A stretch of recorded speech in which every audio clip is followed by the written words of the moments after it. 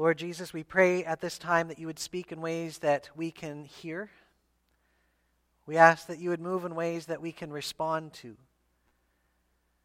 And Lord, our heart's desire is to see that you are glorified in our midst.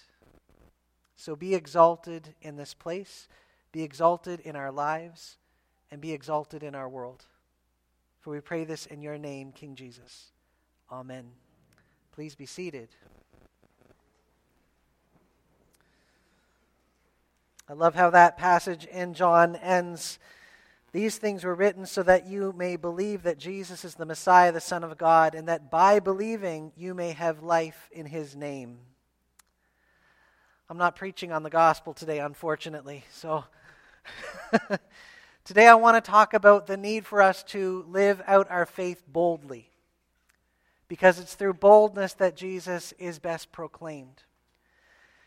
Several years ago, when I was a chaplain at Ross St. Netherwood School, I don't know if I've told you this story before or not, but we were supposed to have our Christmas concert, our lessons and carols service at Our Lady of Perpetual Church, Roman Catholic Church, right? So I don't know if you've ever been there in Ross St. It's a gorgeous church, and it's a place that our RNS goes to every year for the service. And I showed up early with two of my chapel assistants, two grade 12 students. And we got to the church, we were the first ones there, and the door was locked. And we had 400 people coming to this service, so we were starting to panic a bit. And the grade 12 students both said, "Well, Rev, I guess we're not having the service this year." And I said, no, because it says in the Bible, knock and the door will be opened unto you. So we're going to knock, and let's pray. So I led them in prayer, and they're rolling their eyes at me like pretty major, right? Here we go, and so I prayed, "Lord Jesus, we need to get in this building. You said in your word that if we knock, it will open, so open the door." So, amen. We went to the door, it didn't open. Banged on the door, it didn't open. So I said, "Boys, you go around the church this way, I'm going to go this way, and somewhere we're going to find an open door." And they said, "No, it's hopeless, Rev." I'm like, "Just do it." So off they went, and I went the other way thinking, oh God, open the door, open the door.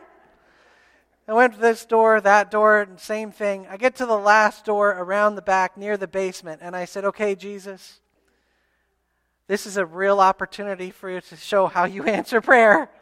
So please open this door." And I reached out and I grabbed the handle and I pulled, and it opened. And in my excitement, I ran inside. I'm like, "Thank you, Jesus, this is great." The door shuts. I'm in pitch black corridor I've never been in before. So the rest of the time I'm like, "Thy word is a lamp unto my feet." No, and I've made my way up the stairwell, opened the door, and there are my chaplain and assistants looking at me like, and I said, "God answers prayer." I was like, oh, that was a bold prayer. In the passage in Acts, just before the passage we read, the disciples the apostles are going through some hard things, and they pray that God will give them boldness to preach the good news that Jesus is alive, and because of that, there's a new age coming. It is the kingdom of God. It is where God is reigning, and they do it. But in the passage we read, they're living the gospel boldly. They're experiencing unity unlike the world had ever known. And they were living out their faith boldly.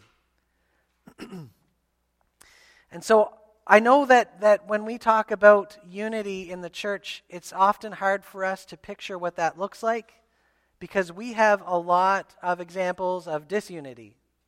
We have a lot of examples of schism, even within the Anglican Church. It has not been a fun few decades, right? And we got to be honest and repent of the fact that we have not treated our brothers and sisters well. Doesn't matter what your point of view is. We haven't done well. But when we look at Acts, when we look at Acts and we see that there is this community that is one in heart and mind, doesn't that get you excited? I see this, and if you have never done this, take some time and read through Acts chapter, like from the beginning to the end in one sitting. Because it's a great read. It's really exciting, and you get to see all of this stuff in its context. But here they are, and we see they're one in heart and mind. Isn't that what Jesus prayed in John chapter 17? Father, that they would be one with you as you are one with me and I am one with you. May they be one together. Unity. But here's the mystery with unity. Actually, it's a mystery with unity and peace and joy and generosity. It's unity with all of the fruit of the Spirit. If we pursue the fruit of the Spirit first, we won't get it. If we pursue unity as an end in itself, we won't get it. Do you know what we do get? Uniformity. Where if you do not agree with or toe the party line, you're dismissed. And I don't know about you, but in my ministry, in my life as a Christian, when I have a point of view that doesn't line up with someone else's, I am labeled and I am dismissed. And I have to confess, too, that in the past, when I haven't agreed with someone, I have labeled them and I have dismissed them. Obviously, God couldn't work through that person.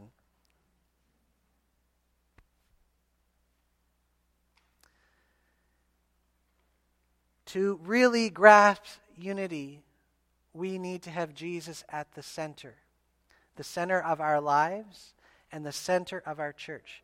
Because here's the truth. You're all messed up. Oh, I am too. Okay, now I am aware of areas of my life that don't line up with what Jesus wants for me. I'm aware of them. I'm convicted of them. I am also aware that there are things in my life that God doesn't like that I have no clue about yet. But in His time, He's going to show me things that I probably won't like. And that's the truth for all of us.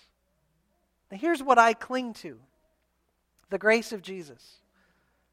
To give me what I don't deserve. Love, acceptance, provision. I'm also depending on His mercy to not give me what I do deserve.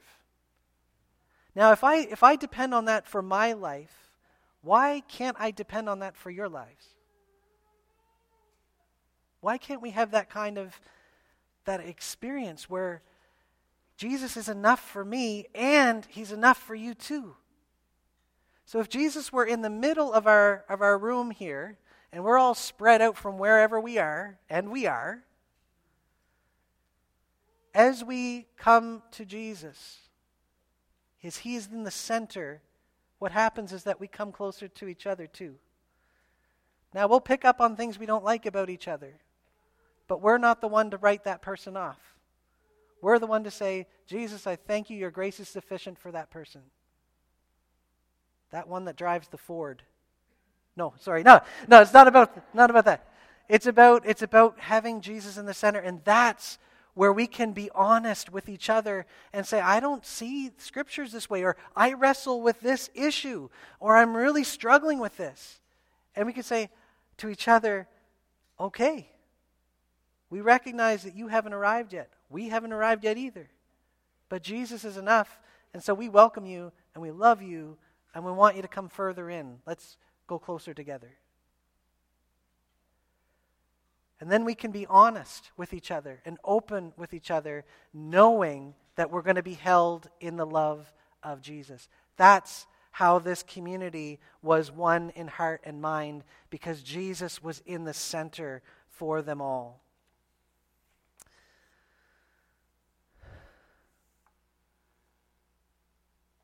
To have unity, to experience peace, Jesus must be our common focus. And growing in Him has got to be our common endeavor. Now, one of the distracting things in this passage, and I'm going to be a little ageist here, it's not an issue for me because I'm young. Right? You know, the Cold War for me was just like a weird notion. A lot of you lived through that fear.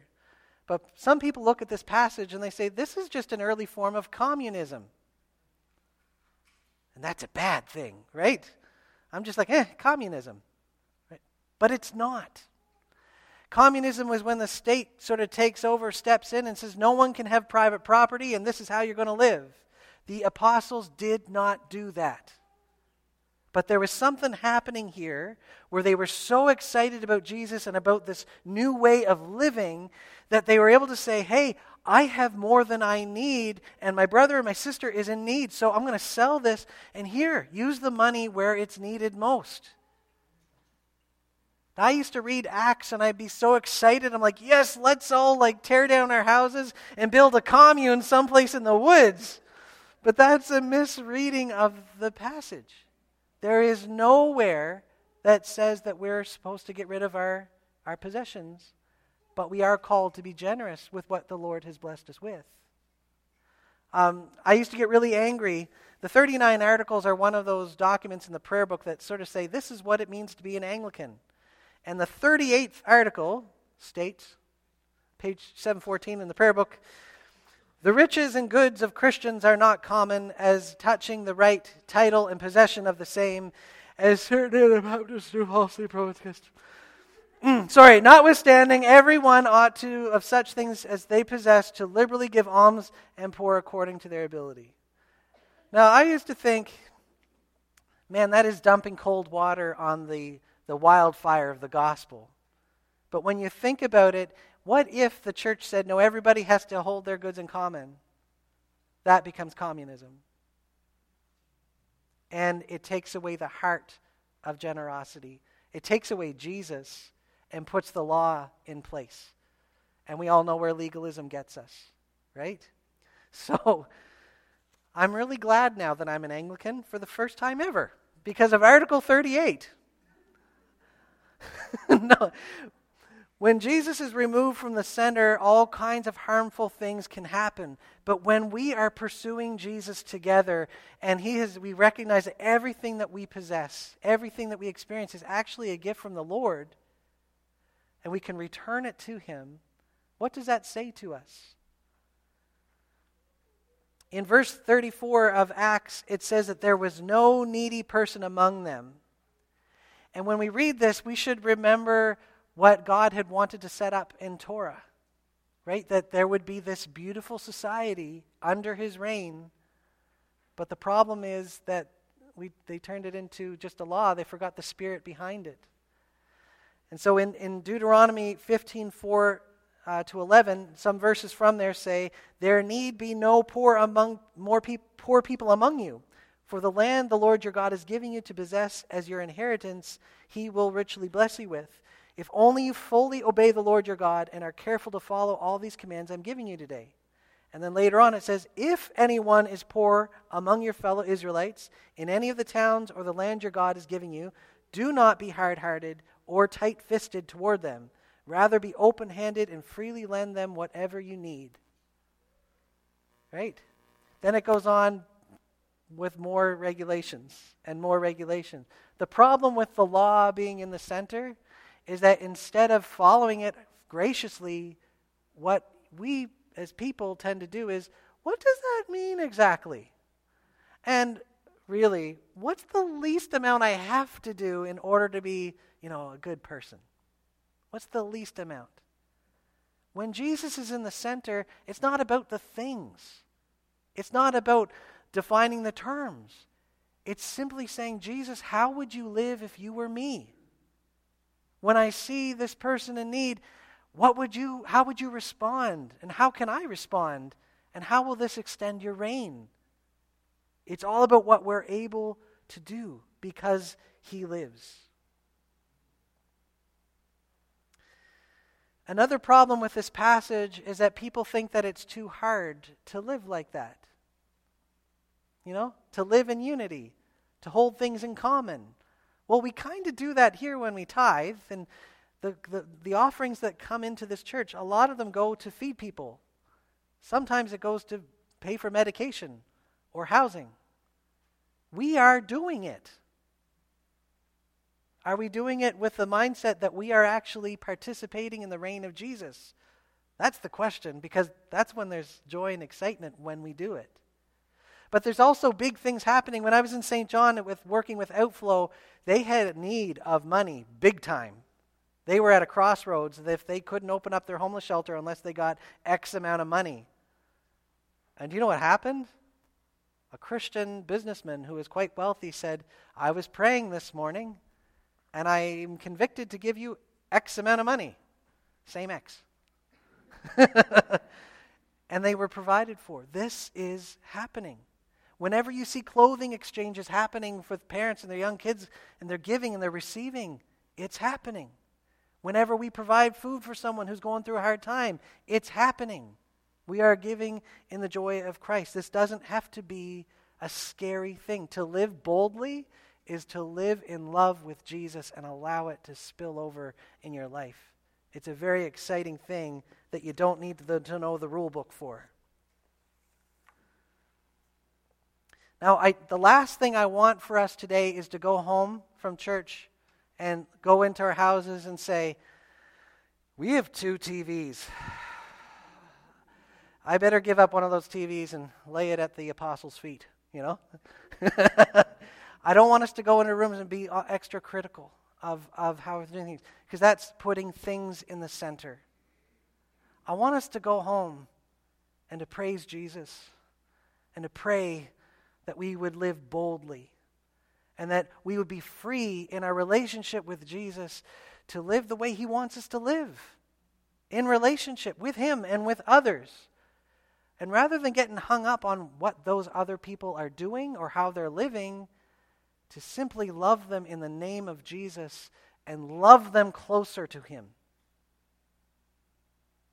It breaks my heart when I hear, like in the media, how Christians are horrible, awful, judgmental, hypocritical people. It breaks my heart. Because Jesus did. He called it like it was.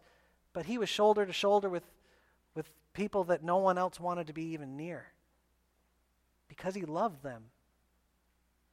I'm asking us to go home and not look at the things. I'm asking us to go home and to look to Jesus. And when we see our neighbors, to look at them in the name of Jesus and to relate to them in the name of Jesus. We're often consumed with getting people in here. Well, I gotta tell you something, that sitting in a room facing one direction for the most part, you only do that at the theater, right? And what we do here is not as exciting as what you see in the theater. The thing that makes this come alive is Jesus. The thing that people need to experience out there is Jesus. So let's not get discouraged by looking at the things. Let's get encouraged by focusing on Jesus. Because it's in Jesus that we find unity, peace, joyful generosity. It's in Jesus that we find provision for all things. But when we seek these things apart from Jesus, we'll find that they are fleeting and fragile indeed. Let's pray.